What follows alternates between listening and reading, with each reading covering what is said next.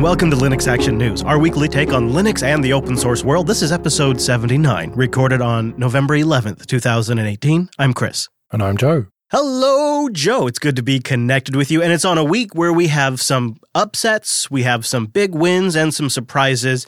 Let's start with the controversy, and that is, can you or can you not boot Linux on these new Macs with the T2 chip? Well, the answer to that is it's complicated. So this T2 chip is an ARM chip that is in the new MacBook Air and the new Mac Mini, and it's been in the iMac Pro for a while.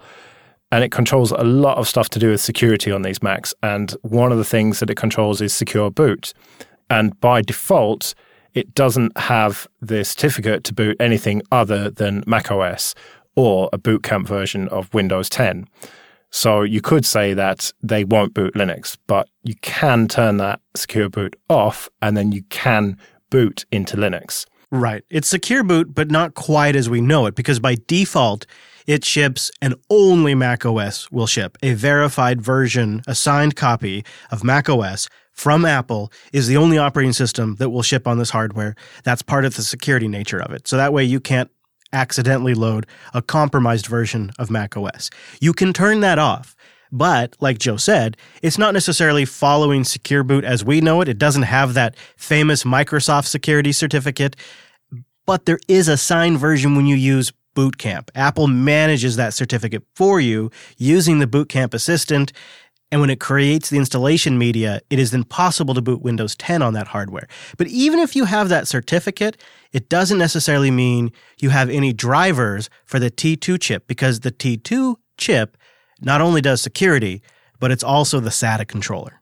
And so that's why even if you disable Secure Boot and then you can boot into Linux, try running gparted or an installer, and it just simply doesn't see the internal SSD, you could install it to like a Thunderbolt device or a USB drive or whatever, but you can't get it installed to the internal SSD of these new Macs. And that is what has annoyed a lot of people. Yeah, and I know, breaking news here, the best system to run Linux isn't a Mac. Everybody sit down and take a deep breath. I know you're shocked by that.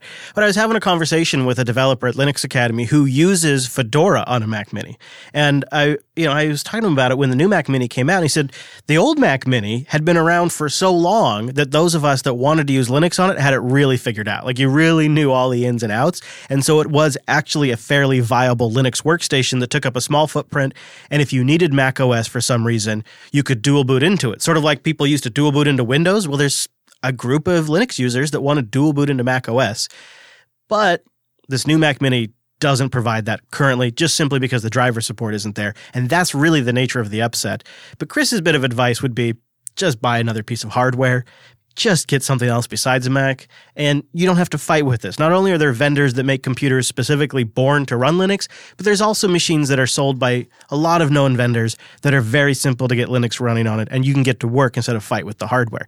Maybe down the road, Apple will acknowledge this need by developers, and they'll create a signed version of the bootloader for Linux or something that the open source community can use. It's kind of confusing what they could actually do that could be scalable, but maybe there's some action they could take. But until Apple makes that effort, I wouldn't really vote with my wallet when it comes to Apple hardware. Personal opinion. Well, I've got a confession to make. I own 2 Macs. The audience are probably not going to believe that, but don't worry, they're Core 2 Duos. One of them was given to me by Alan Pope, an iMac, which has got a lovely screen, lovely speakers, and I've also got an old MacBook Pro, the big 17-inch aluminium one. The lunch tray. Yeah, and that has got amazing speakers for a laptop, and that's what I use it for, media consumption. Now, the thing is, those 2 have both been abandoned by Apple. They're not getting any more security updates on the old version of macOS that they're running. I think actually the laptop's actually an OS 10 Lion. I think that was before macOS. Anyway, that is the angle that I'm looking at this from. Right now, you would say, obviously, don't buy a Mac if you want to run Linux on it. You buy a Dell or EntreOS, System76, whatever. But we're talking down the line here, the used market. The hand-me-down scenario. Yeah, exactly. And so that's where this is a problem for me. If you can't install Linux on it now, then you might not be able to once it's been abandoned. And it's not going to be supported for that long. And this is very expensive hardware that is really good. You know, you can say whatever you want about Apple. Their hardware is generally really good and actually lasts quite a long time. And the Core 2 Duo machines that I've got are working absolutely fine running GNU/Linux. You know, proper good old-fashioned Linux.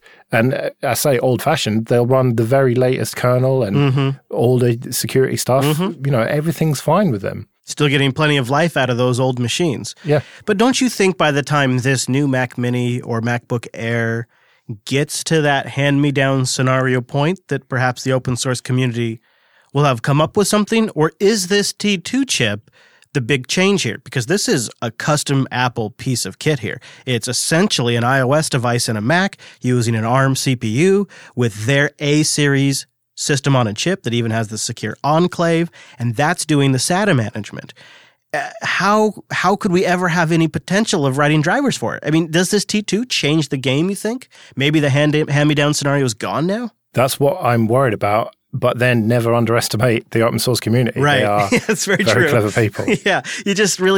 You won't know. And the only way it's likely to ever happen in a weird, ironic sense is if this machine turns out to be a success and a ton are on the market, which is in a weird way voting against making them compatible with Linux, even though if that is the very thing that drives their Linux compatibility. That's an odd one. Maybe we should just stay in the odd territory and let's talk about Microsoft and Linux, which for some of us can still feel a bit odd. Yeah, so the Windows subsystem for Linux has received some new features in the Windows 10 October 2018 update, including one feature that I use in XFC all the time. I have right-click, open terminal here, and they've got it in Windows 10 now, open Linux shell here. In Explorer. Yeah. Wow.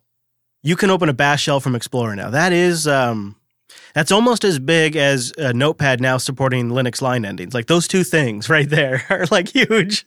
Yeah. Back in the day, though, when I was working on Linux and Windows systems a lot, like Linux Samba servers that Windows systems were connecting to, and I'd try to open up like a config file or a bash script in Notepad, it was a mess. Yeah, and then you go into like word wrap and that's not working and why isn't it? So now that's going to be fixed, which is good, I suppose. I mean, is all this good? That's the question that I always ask here. And, you know, copy-paste support as well, which has got a lot better. Right. This one, too, even kind of outside of the Linux subsystem, but kind of still in the same category, is support for Chocolatey. Now, Chocolatey is sort of like Brew for Mac OS or app for Debian. And this was something I discovered when I did a Windows 10 Live in Windows 10 week challenge for Coder Radio like almost a year ago. And I just couldn't get anywhere without a package manager. I have really come to use a package manager as part of my workflow. I want something, it's just an apt away. And this is what Chocolatey brings to Windows 10. And Microsoft has teamed up with that community and the box starter config tool to make it easier to automate those setups and deployments of Windows machines that already have Chocolatey installed and ready to go up to date. That's pretty great because then if you're creating a standardized image for your IT department, you can now just include Chocolatey as part of that. Well, you say it's great, and I ask the question again, is this all good? The better the subsystem gets, the less reason there is to use proper Linux. It's still not proper Linux, though. And the closer and closer they get, the more tantalizing it is to get proper Linux, because you get in that uncanny valley that's more frustrating than anything else. When it's the command prompt on Windows and you have tools like ping and dir, it's like, oh, it's kind of like bash. This is adorable. But when you get really close, but you still can't have it all, I think that's going to encourage more people to try out desktop Linux than anything that Microsoft has done previously. But I look back at this whole history now of the Windows subsystem and the open sourcing of .NET Core and all of that has sort of accumulated to what we have today, and that seems to be that Linux is doing better than ever.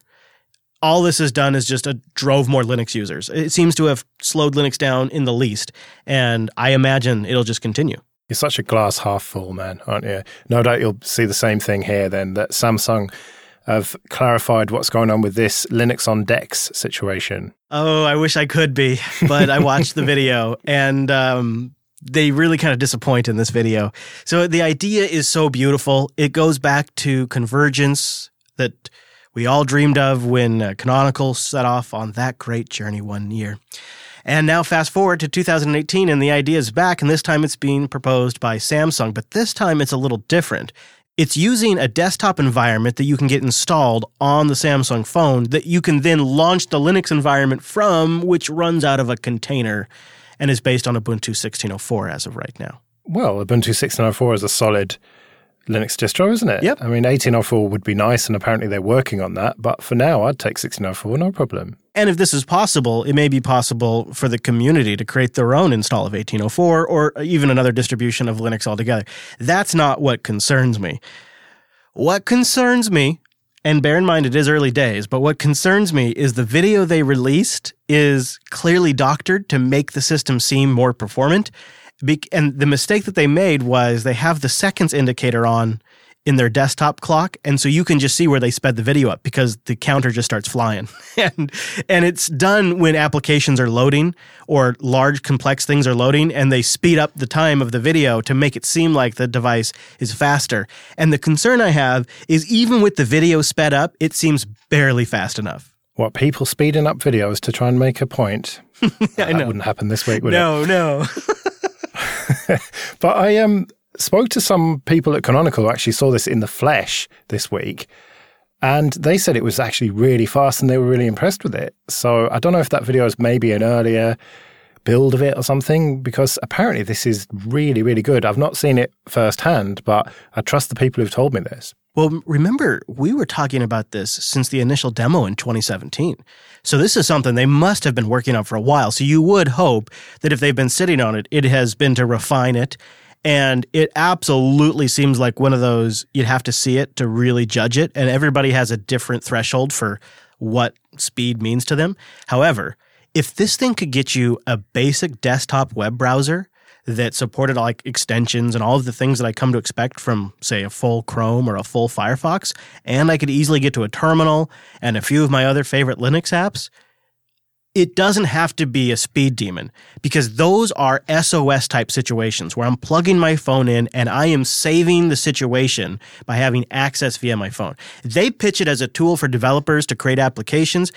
I can't help but see it as a sysadmin's lifeboat. Like, this is where you bring your emergency tool set. You can plug this thing in and get access and bring your infrastructure back up online. And if it's slightly slower than your Core i7 laptop, that's okay.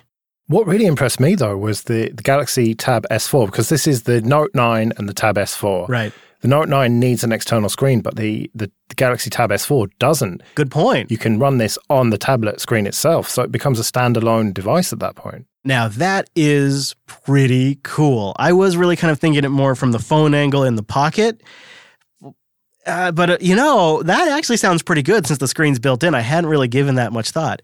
I wonder how that will perform. It's almost makes me want to grab one just to try it, Joe. You know, like when you see that kind of stuff, you're like, is this going to be a flop? Is this really possible? You don't know until you use it.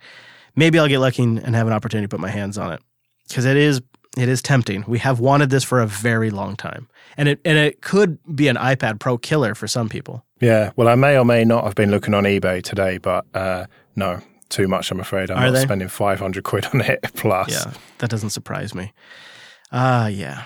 Well, I'll keep an eye on it. And if the opportunity comes up, I will get my hands on it. Maybe I can get a review unit one of these days too, because I'd love to try it, because it could be great. It really could be great. And then you also have the advantage of having an Android tablet if you like to have things like Netflix and some of the other streaming apps or commercial applications that are easily available via the Play Store. So there's a nice balance there, potentially. What I'm really, really hoping is that some enterprising people will port this to other Android devices and it won't just be these two Samsung ones.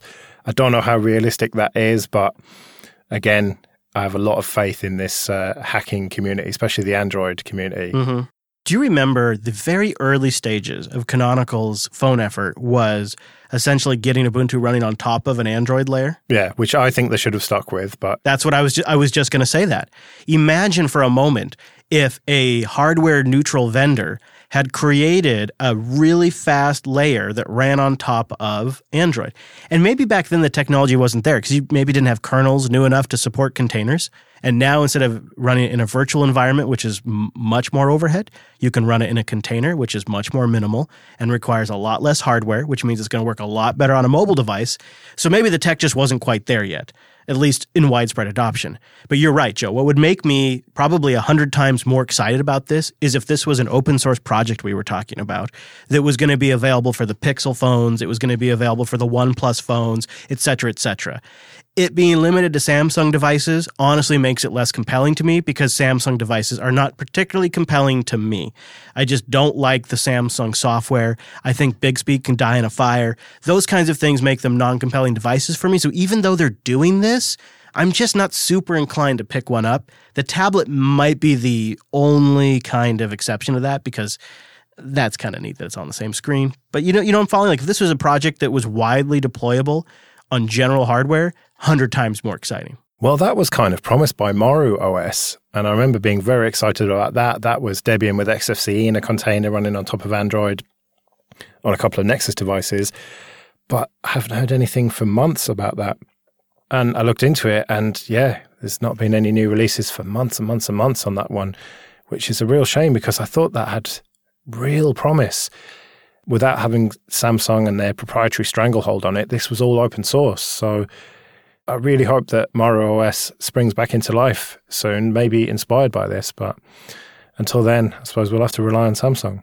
Yeah, I guess I couldn't have said it better myself. Well, how about something that's available to just about every Android user that's on Linux? And that's two pieces of software. Let's start with KDE Connect, which has a brand new fancy version both for the desktop, but their Android app as well. Yeah, the very best thing about using the Plasma desktop, as far as I'm concerned, is KDE Connect. I'd say it's like 10 things about the Plasma desktop, but this is in the top 5 for sure. It really kind of bridges the gap and is a type of convergence that is just about enough for me. And it allows me to manage the notifications from both devices, control playback, even share the clipboard, which is one of the most functional capabilities that I find. And in a pinch, I'll also use my phone as a remote mouse. And maybe the best thing about KDE Connect is how simple it is to set up. You install the app on your phone, you go to KDE Connect settings, in the system settings, you enter the PIN code in, and they're talking over Wi-Fi over a secure channel. It's pretty brilliant. And they're upping their game with this next release, and they are dropping support for older versions, 4.0 and older of Android, to gain some functionality, to gain some security. It does mean sort of closing the door on about 400 users of the software, but that's the kind of decision that projects like this need to make from time to time, and they based it on data, and I think it's a fair one for the wider user base. Yeah, it is a shame, but in order to target Android 8 and above in the Play Store, they had to make this decision. And, I was kind of wrestling with it myself, whether it was a good idea. And they could just go F-Droid only, but realistically, if they want to get this into the hands of as many users as possible, it has to be in the Play Store as well as F-Droid. And therefore, they have to play by the Play Store rules. And 400 people is not insignificant, but, they have to just use the data, as you say, and make the decision. So it's a shame that they had to do it, but I think they did have to do it. One of the new features is the run command now supports triggering commands using the KDE Connect URL syntax, which is really useful for integration, say, with NFC tags around your place. So maybe in your office, you could have an area where your phone registers an NFC tag and then it triggers an action on your computer.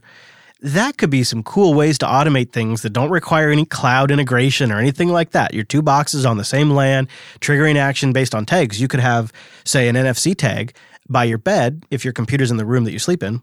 When you trigger that, it could put the monitors to sleep. And there's a lot of ways you can actually kick off scripts in KDE using that URL structure. So I would have to try around and build something, but it really has my mind churning on the possibilities. That's going to be a great feature. Well, the biggest feature for me is you can now send files to Pantheon files. I'm not really interested in that, but you can send them to Thunar. Yes. And really the GNOME users aren't left out. There is also GS Connect, which saw a new release. Yeah, and this is using the KDE Connect app on the phone, but it's using a GTK front end on the computer, so it's properly integrated with GNOME. And with this new release, they rewrote it to better conform to GNOME's design guidelines. So it looks nice, it works good in high DPI, and supports accessibility features now too. But isn't this the beauty of open source, that you can have one app on the phone that works for both of them? You wouldn't get that with Samsung, would you? Yeah, really back to the Samsung point, right? This is why this is a way more exciting project, is it's universally available to all of us, and there's even availability for people that don't use the KDE desktop. Or you Fedora users, you just got a treat in this new release. There's improvements to PackageKit support, especially for Fedora users, which was a fix that was submitted by a single contributor to the project, and now it's rolled up in here. And that kind of stuff is, to me, a lot more excited than, say, the Samsung DeX. I do kind of want to see both work, though, so there's room for both. And I may end up being a user of both one day.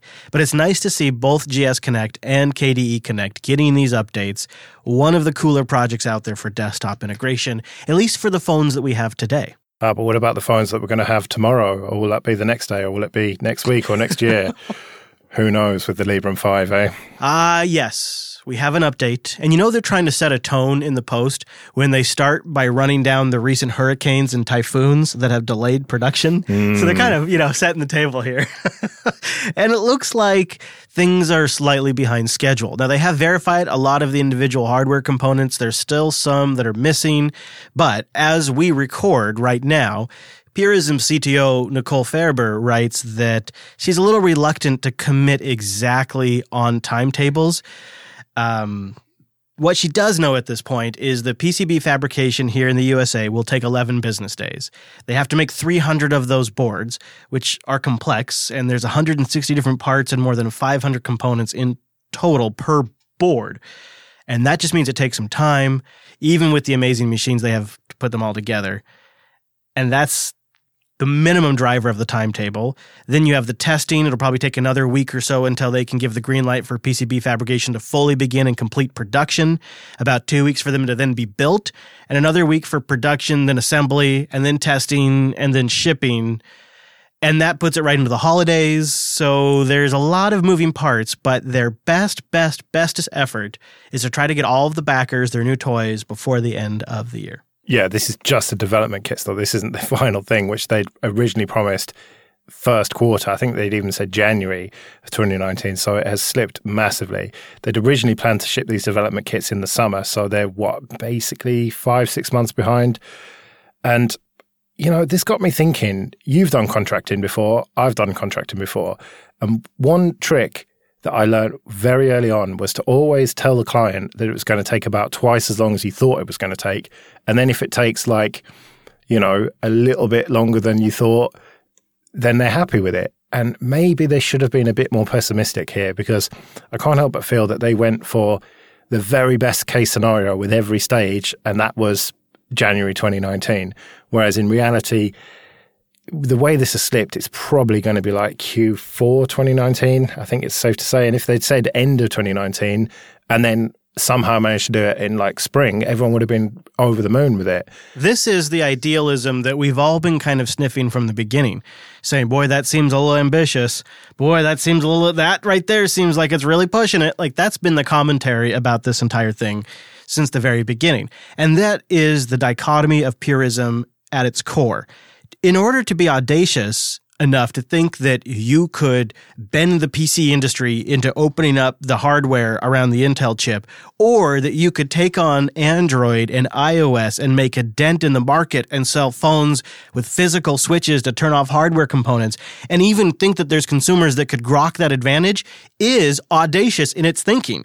It's very optimistic in its thinking. And you almost have to have people willing to think that way for anybody to ever try something new, because nothing would ever change otherwise.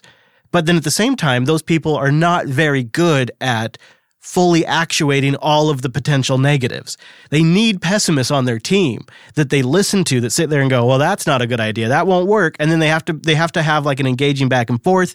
And if the whole company is being run by a top-down approach where it's idealism at the top down, these are sort of the things that end up happening. And so backers are just sort of left trying to guess these dynamics when they back it. And then you sit back and just watch how the project unfolds. Yeah, I was going to say they could hire me if they wanted a bit of pessimism, but I'm a bit busy these days, I'm afraid.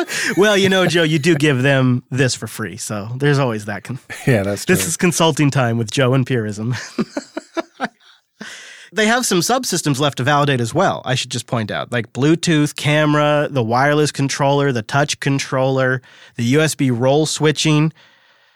There's some major things they have validated: the microphone, the Ethernet, the audio codec, the charge controller, general USB-C compatibility, but there's still some fundamentals that they're working with, and they still have to forward port drivers, because remember, they're working with hardware that doesn't necessarily have the drivers that they're using in the current kernel that they're using. So there's a lot at play here besides just the manufacturing of the dev kits. Yeah, there's so many moving parts here, and who knew that making a phone, especially a phone that was trying to be as free as it possibly could be, would be difficult. Well, I think we told them that, didn't we, a year ago when we first heard about this? It's like they're not attending our consulting meetings, Joe. Yeah. Why are we giving them all this advice for free? All right, well, let's end on a bit of bad news and a sort of retrospective, really, and that is that Nexus devices are finally dead. The 5X and the 6P have received what's pretty much going to be their last OTA and their last security update, and so that's it. It's kind of the end of the Nexus devices as we know it. Obviously, they'll live on with custom ROMs, but official ROMs-wise, that's it. It's Pixel or nothing now. Yeah, I am both a bit sad to see it go, because I liked the idea of the Nexus line, create a Google reference device that was in a price range that mortals could afford, that developers could buy to try building apps, and it did serve that purpose for a while. However, I've recently become the owner of a Pixel 3, the smaller one, and quote-unquote smaller, and it's a fine phone with an incredible camera and a great size, good screen, nice performance. It's really by far the best Android device I've ever used. And if that's the trade-off they had to take to get Android to that level, maybe it's worth it for most consumers. I miss my Nexus 6P. That's one of the reasons I got the Pixel 3, because I knew this was coming. So I rode that 6P all the way to the end, and it served me well. But the Pixel 3 is, in every measurable way, a better phone. Well, that's because it's targeted at consumers, isn't it? Whereas the Nexus devices were targeted at developers and enthusiasts and power users, whereas the idea, at least with the Pixel, is that it's going to be sold to the masses. Whether or not they're delivering on the numbers that they hoped they would, I don't know. I mean, we're 3 generations in now. Google's got a lot of money to burn on this, so we'll see if this actually pans out long term. Yeah, I doubt it's selling in big numbers, although I think it's selling through Verizon now. I kind of see a different take. I mean, we don't have to make this about the Pixel, but just a quick aside, I see it more as an Android phone for iPhone potential users, because it's sort of all neat and tidy. It's taken care of. It feels like an ecosystem. There's Pixel Buds and there's Pixel chargers. But what the Pixel is really good at is just bringing in all of the Google services. So if you're in Google Apps for your work, if you've got Google Email and you've got Google Calendar and Contacts and things like that, the Pixel is really a showcase for Google services. And that's what its biggest strength is. And the Nexus line didn't quite get there, didn't quite close the gap. Going forward, this just means that your Nexus device will keep working as it is, but you won't be getting any kind of security updates or critical vulnerabilities of any kind fixed from Google directly. However, there are often community ROMs out there that will extend the life of your phone for a couple of more years at least. So this is a great opportunity now that Google's no longer supporting you. If you still think your Nexus 5X or 6P is a viable device, this is a great time. This is the perfect time to jump into the ROM community. Start slow and learn and get more life out of your phone, just like Joe's getting more life out of those old Macs. Yeah. My advice to you with your 6P is download.lineage.org/angler, and you can have a ROM today, as people listening to this, brand new nightly that will be totally up to date with security updates and everything. Nice. And so it'll be, as you say, a year or two probably before it gets abandoned by Lineage. And by that point, the battery will be totally shot and you'll probably dropped it and stuff. But I mean, even my Nexus 4 is getting security updates even now, and that phone is years and years old. So it might even be more than a couple of years from now. Yeah, this is like I said, it's the perfect time. Like, what do I have to lose? I've got the Pixel phone, so if I brick the phone, I'm fine, and likely it'll go just fine. So it's just a great opportunity. So I will do that, because I also know that if I get stuck, I'm just going to telegram you, Joe, it's not working. All right. Well, there's many, many more things developing every single week. There's something going on. There's a lot out there, and you can get a digest of it right here every single week. Go to linuxactionnews.com/subscribe for all the ways to get new episodes. And linuxactionnews.com/contact for ways to get in touch. We'll be back next Monday with our weekly take on the latest Linux and open source news. I am at Chris LAS. I'm at Joe Ressington. Thank you for joining us, and we will see you next week. See you later.